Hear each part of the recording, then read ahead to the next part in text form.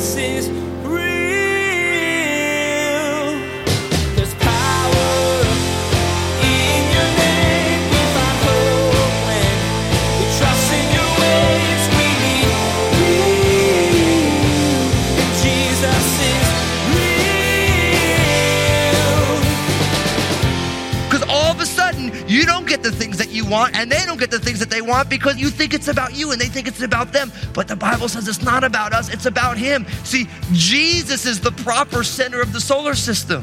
Because when Jesus is the proper center, we all find our orbit around Jesus. And then Jesus says, look, while you're in orbit around me, I want you to serve that person. And yet you are being selfish, and you need to stop being selfish. See, we worship God together. We do it in the assembly of the saints. Selfishness is something that can be seen around the world. Ad agencies pander to self-promotion, and people want to know what the world can give them.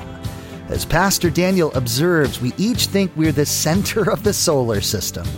Jesus has a different perspective, though, and today we'll discover how he can change ours, too.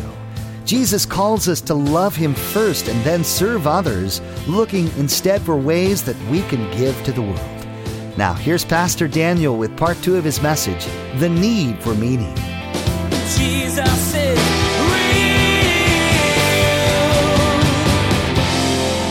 real. We are designed to worship in community. That's why we say here that Crossroads is a family of faith, fully engaged.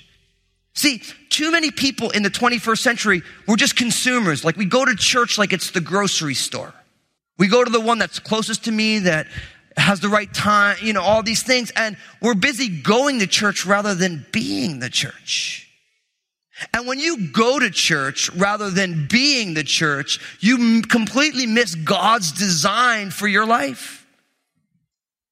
I realize that's a challenging statement. They tell you as a pastor, you shouldn't challenge anybody because I'll go to a church that isn't challenging. And I think that's the problem. Too many churches want to pander to the lowest common denominator. Listen, you were created to be in community with other people. And you were created to worship God together with other people. Because left up to your own devices, guess what? You're up to your own devices. And it breeds selfishness. And for many of us, the reason we are struggling today is we expect everybody to do everything we want them to do. We think in our own solar system, I am the sun and the center of the solar system, and everything's supposed to revolve around me. This is what I want. This is what I think. And if it's not, you don't do what I want, then forget you. I'll take my marbles and go play by myself. But you know what the problem when you think everyone's supposed to pander to you? They think everyone's supposed to pander to them, and it's quite disconcerting. Because all of a sudden, you don't get the things that you want, and they don't get the things that they want because you think it's about you and they think it's about them. But the Bible says it's not about us, it's about him. See, Jesus is the proper center of the solar system.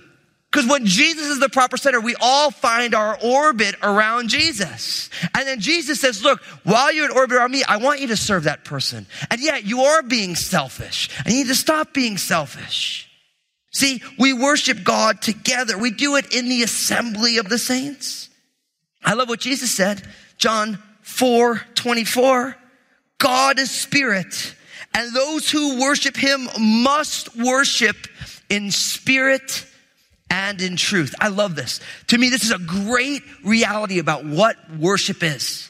We worship God in spirit and we worship him in truth. Now, when I think about modern Christianity, contemporary Christianity, this, I think, really is a great definition of what real Christianity is. But it really shows two kind of sides of the Christian faith. One is spirit, kind of the more charismatic approach, right? Where it's kind of like, everything in worship is about the experience. Am I sensing the presence of God? Did the hair on the back of my hair stand up? It's this charismatic experience. And then when the Spirit isn't moving, then people start dumping glitter into the HVAC system. So, the Lord is here. Or all of a sudden, someone's got a smoke machine out there, like the Shekinah glory's here. The glory. It's like, no, dude, it's a smoke machine. I saw the guys with the hot ice in the back. There's a lot of the church like that. It's all about the spirit fingers of it all. You guys remember the Spirit Fingers movie? Yeah, you sinners. No, I'm just kidding. Bring it on. Sorry. So on one side, you have the charismatic where the Spirit's all feely. And then the other side, you have Spirit and truth. So that's kind of like the more crusty Bible thumper, right? Like, you ever met those people? They are so serious about God's word without the Spirit. And every time you do something wrong, they're like, that is not right. It says here in the King James Bible, this. I heard a great quote about this. You will love this. Because Jesus also told the Pharisees, you do error because you do not know the scriptures nor the power of God in John's gospel. So again, you have the same division. The power of God, the word of God. Spirit, truth. I don't believe in false dichotomy, so I'm not going to say that one is better than the other. I believe if Jesus said we need to worship him in spirit and truth, if he told the Pharisees, you do error because you don't know the scriptures nor the power of God, then I want to know the power of God and the scriptures. And I want to learn how to worship God in spirit and in truth. So I got a quote for you. You'll love this. If you have the word without the Spirit, you dry up. You be kind of like an old, parched raisin Christian. You know everything about everything, but you hate everybody. Right? So you have the word without the Spirit, you dry up. You have the Spirit without the word, you blow up. Right? Because it's like, who cares what the Bible says? Here's a holy punch from Jesus. No. That's not what Jesus is not honored by you barking like a dog, bro. That's for your dog.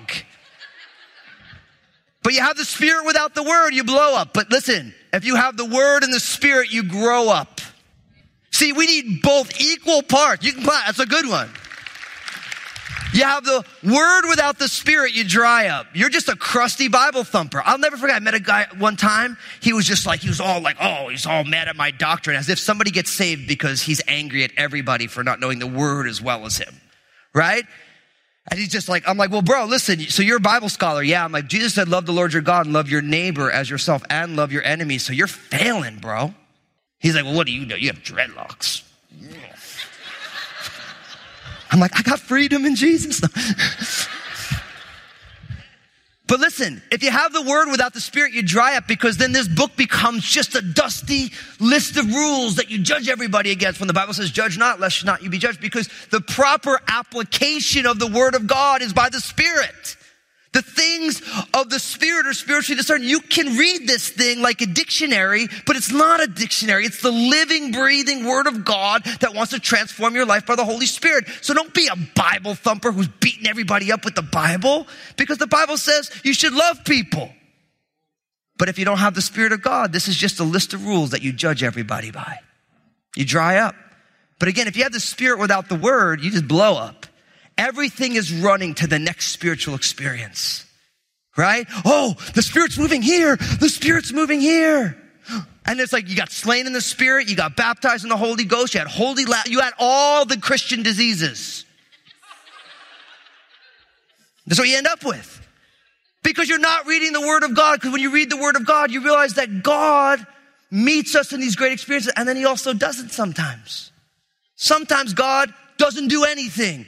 And he does everything by not doing anything. See, what happens is if we're not grounded in the word, we're just running after experiences. And that's no different than the world. It's just a little Jesus. That's why people give all their money to these shysters on TV. Send in your seed money and I'll send you my handkerchief. No, wash that thing and put it back in your pocket. Send it to anybody. That's sick. Unless Jesus snotted on that. I don't want your snots. But there are people who give their mortgages over to these idiots. Forgive me, I should love them, but I don't. But God's not finished with me yet. He's working on me. I'm in a process too. Praise God. And the moral of that is don't buy someone's snotty handkerchief. If you're going to spend the money, go to Macy's and buy one. Don't get someone's boogers on it. I don't care who he is or she is. Gosh. Sorry. That wasn't in my notes. But you have the Spirit without the word, you're going to blow up. You're going to do dumb stuff. But if you have the Spirit and the word together, you have spirit and truth together, then you grow up. Because they both hem us in on both sides, because the Spirit inspired the word, and the word keeps us from going off into no man's land, and the Spirit keeps us from becoming grumpy Christians.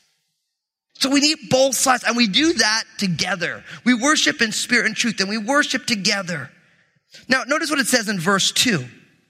Let Israel rejoice in their maker. Let the children of Zion be joyful in their king. Now, notice this. We worship the Creator King. We worship the Creator King. This is very, very important. Notice what it says. It says, let Israel rejoice in their maker, and the children of Zion be joyful in their king.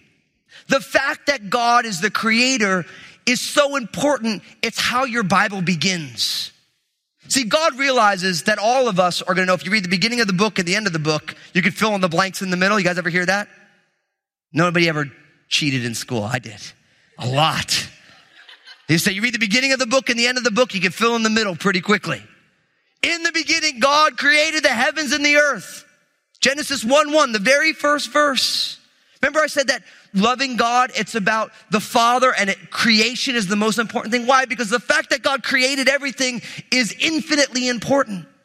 Because the Creator understands the intention of that for which is created. The fact that God is the Creator is infinitely important. You know, it's funny. How many of you ever met somebody who doesn't believe in God and they're just pretty angry about life? Anybody meet somebody like that? You realize that when you don't believe in God and you believe that everything happened by happenstance, it makes sense that you're going to be angry. Because how can you have joy knowing that everything happens by chance and there's no rhyme or reason to it? I met somebody the other day like, oh, I can't believe you believe in a creator God. I believe in everything happened by chance. All mad, foaming at I'm like, so how's that doing for you? Like, are you happy? You don't seem happy. Every post on Facebook is angry. It's angry. It's angry. And you're like, what's it getting you? See, his belief about God leads to his identity of himself, which leads to a way of living. And listen, it makes sense. If someone believes that everything happened by chance and there's no wisdom or rhyme or reason beyond what's happening behind it, you're going to be frustrated. It's hard. There's no such thing as a happy atheist because there's nothing to be happy at. Read Walden. How many of you ever read Walden?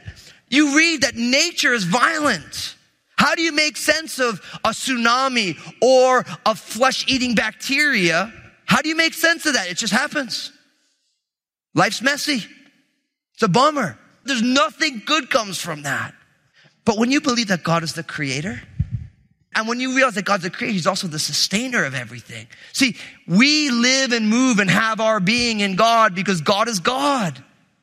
There's not a person who is alive who is not alive because God, A, created them and B, sustains them, even if they don't believe that. And we worship God as the creator and we worship him as the king. I love that. See, God is not a creator and then an absentee landlord. Like he builds the house, he bails out.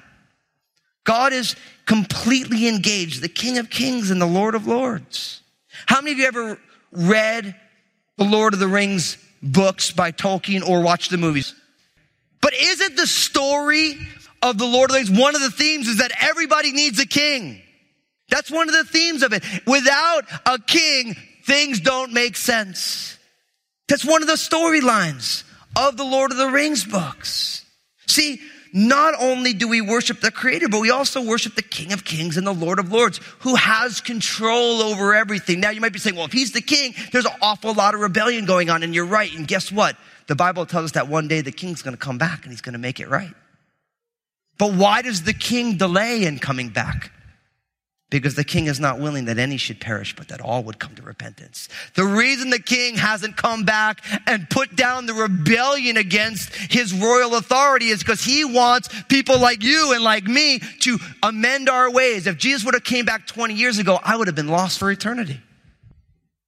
Listen, if Jesus came back yesterday, some of you who are going to say yes to Jesus today would be lost for an eternity. But the reason the king does not return to set things right now is he's waiting that we might bow our knee to his authority because he is the creator king. We worship the creator king. Now notice verse 3. Beautiful. Let them praise his name with the dance and let them sing praises to him with the timbrel and the harp. Next, we learn that we worship expressively. I love this. We praise him with the dance, with the timbrel and the harp. Whatever it is that you worship, you go after that passionately, with energy.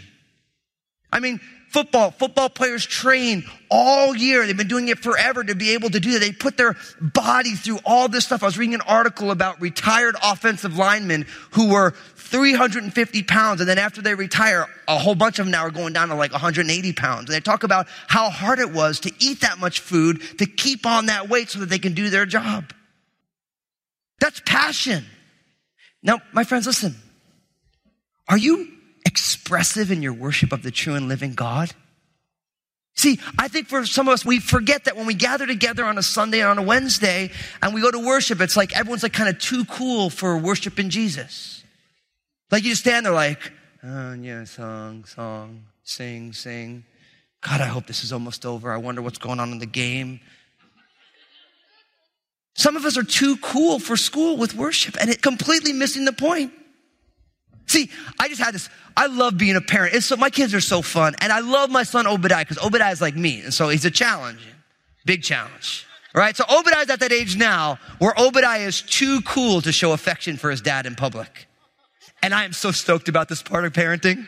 I think this is going to be great. Sure enough, yesterday, Obadiah had a doubleheader soccer game, right? He had a game in the morning, game in the afternoon. They won both games. Praise the Lord. And sure enough, after the game, Obadiah rolls up. I go to swing my arm around him. Obadiah's like, he thought he was like a stealth ninja, but I just knew. I'm like, oh, you're a little too cool for me to put my arm around you, huh? I'm like, well, what's going to happen if your friends see me kiss you? You got to pray for Obadiah, man. I am going to mess this kid up something good. It's like, oh, so you're too cool to show affection anyway? And he's like, no. I'm like, well, then come here and give daddy a kiss. Come on, buddy. And he gets all freaked out. Wouldn't you? But this is fun for me, you know? But what's funny is that Obadiah loves his dad.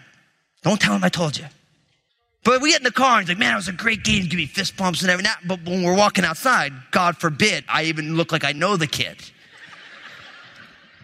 And what's funny is some of you are like that with worship. Some of you show up to the worship service and you're like, yeah, praise God. Praise. See, because God is worthy of worship, we should be passionate. And I realize everyone's expressive in different ways, but don't be too cool for school. We should worship passionately. I love this. You worship God with the dance. I mean, let them praise his name with the dance. One of my favorite parts of life is going to a wedding with my family because I'm all Italian, right? And there's nothing quite like when you're all Italian uncles, these dignified guys in these nice suits, when you try and make them dance. Because they're too cool to be on the dance floor. And so they do things like this. They won't lift their feet because if they lift their feet, Jesus will come back, you know. Italian guys just don't dance that way, right? When you're dancing and you're really into it, it's kind of fun. It doesn't matter that you look hideous, you know? That's why I love kids. You go to a wedding with kids and kids start dancing. They couldn't care less. My daughter Maranatha was like, Maranatha, let's dance. And she's like, you know? I just grab my phone. I'm like, yeah, this is going to be good. And every time she looks at me, I go, you know, just catch that. I'm going to show that on our wedding day. Actually, I'm going to show it to any guy who wants to take her out on a date. I'm like, oh, you want to see this? You want to take her out? Yeah, I don't think so. Brothers and sisters, we should be into worship. We shouldn't show up. Worship is not the warm-up for the sermon. Worship is where the action's at. Because when all is said and done, there ain't going to be no more Bible preaching. There's going to be worshiping the true and living God. And would to God that we would be a people who worship expressively. What you find when you worship expressively is that before you know it, you really enjoy worship.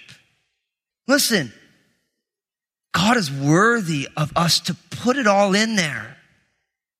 Nobody who's a phenomenal dancer, nobody kind of does it. You do it all the way because it means something. Same thing with your marriage. See, we worship not just with song, but every day. You live your life passionately because your life is important and all you have is today. And you got to put it all on the line. You got to be passionate and expressive about it. So not only do we worship God together, we worship the Creator King, we worship expressively. Look what it says in verse 4. For the Lord takes pleasure in his people. He will beautify the humble with salvation. So we worship as humbly saved. I love this. See, the reason you and I worship is because God has saved us. God has taken us from a life of rebellion and placed us into his family. He took us from all sorts of issues and he placed us in a different place. God has saved us.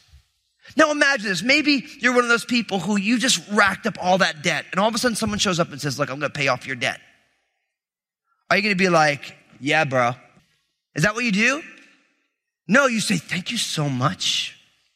Wow, I can't believe it. And then you start thinking, wow, that person, how should I respond to such an amazing gesture? See, when you realize how God has so profoundly saved us, that causes us to worship. If somebody were to give one of their organs so that you might have life, you might say, I need to live a certain way because someone went through such a big sacrifice that I might have life. See, we respond to God's salvation by worshiping him. We become passionate about the life that we live, and we learn the art of living because what we find is that God has saved us. And I love this. He will beautify the humble with salvation. That idea of humility is huge because you know what humility says? Humility says the reason God saved me is not because I'm so great, or I've got everything together. The reason God saved me is because God does that kind of thing. And you don't come and say, of course God saved me. I mean, how could he not? You say, I can't believe that God saved me. And you're humbled. You think of yourself small because you're like, I can't believe God would do something so amazing for me. When was the last time you allowed God's saving work in Jesus to humble you and drive you to live a lifestyle that declares the worth of a creator king who would go to such extravagant lengths to make sure that I could be part of his family? We worship as humbly saved. Now, this reminds me of Romans chapter 12. The Apostle Paul says this, I beseech you therefore, brethren, by the mercies of God, that you present your bodies a living sacrifice, holy, acceptable to God, which is your reasonable service. In some of your translations, it says, which is your spiritual act of worship. See, what he's saying is that we present our bodies as a living sacrifice to God as an act of spiritual worship because of what God has done for us. See, when you and I worship as people who are humbly saved, we find the art of living. Richard Foster said it this way, worship begins with holy expectancy. It ends in holy obedience. See, we show up believing that God is worthy of worship, and the outcome of it is us walking in holy obedience because we're simply responding to Jesus. So we learn we worship together. We worship the Creator King. We worship expressively. We worship as humbly saved. And then finally, look at what it says in verse 5. Let the saints be joyful in glory. Brothers and sisters, we worship with joy. And the reason we worship with joy is because as we declare the worth of God in the way that we live, God shares his joy with us. Jesus is real.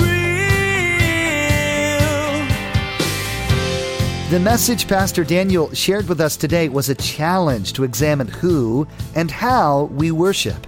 As we place our focus on Jesus, realizing all he has done for us, we'll desire to express our praise to him. And as we do, we'll share in his joy. Facebook, Twitter, and Instagram have become a regular part of our everyday lives. And we want to be sure to encourage you to check out Pastor Daniel's Facebook page, Twitter feed, and Instagram. Log on to JesusIsRealRadio.com and follow the links. Pastor Daniel shares 2-minute video messages throughout the week on his Facebook page.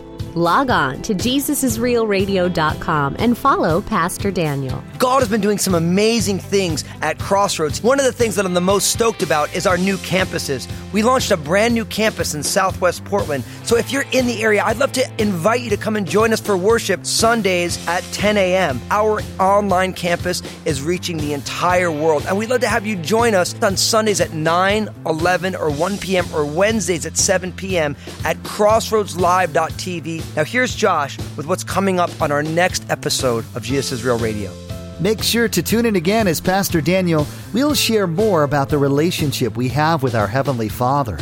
By exploring the prayer Jesus taught his disciples, we will see precisely how our interaction with God affects us and those around us.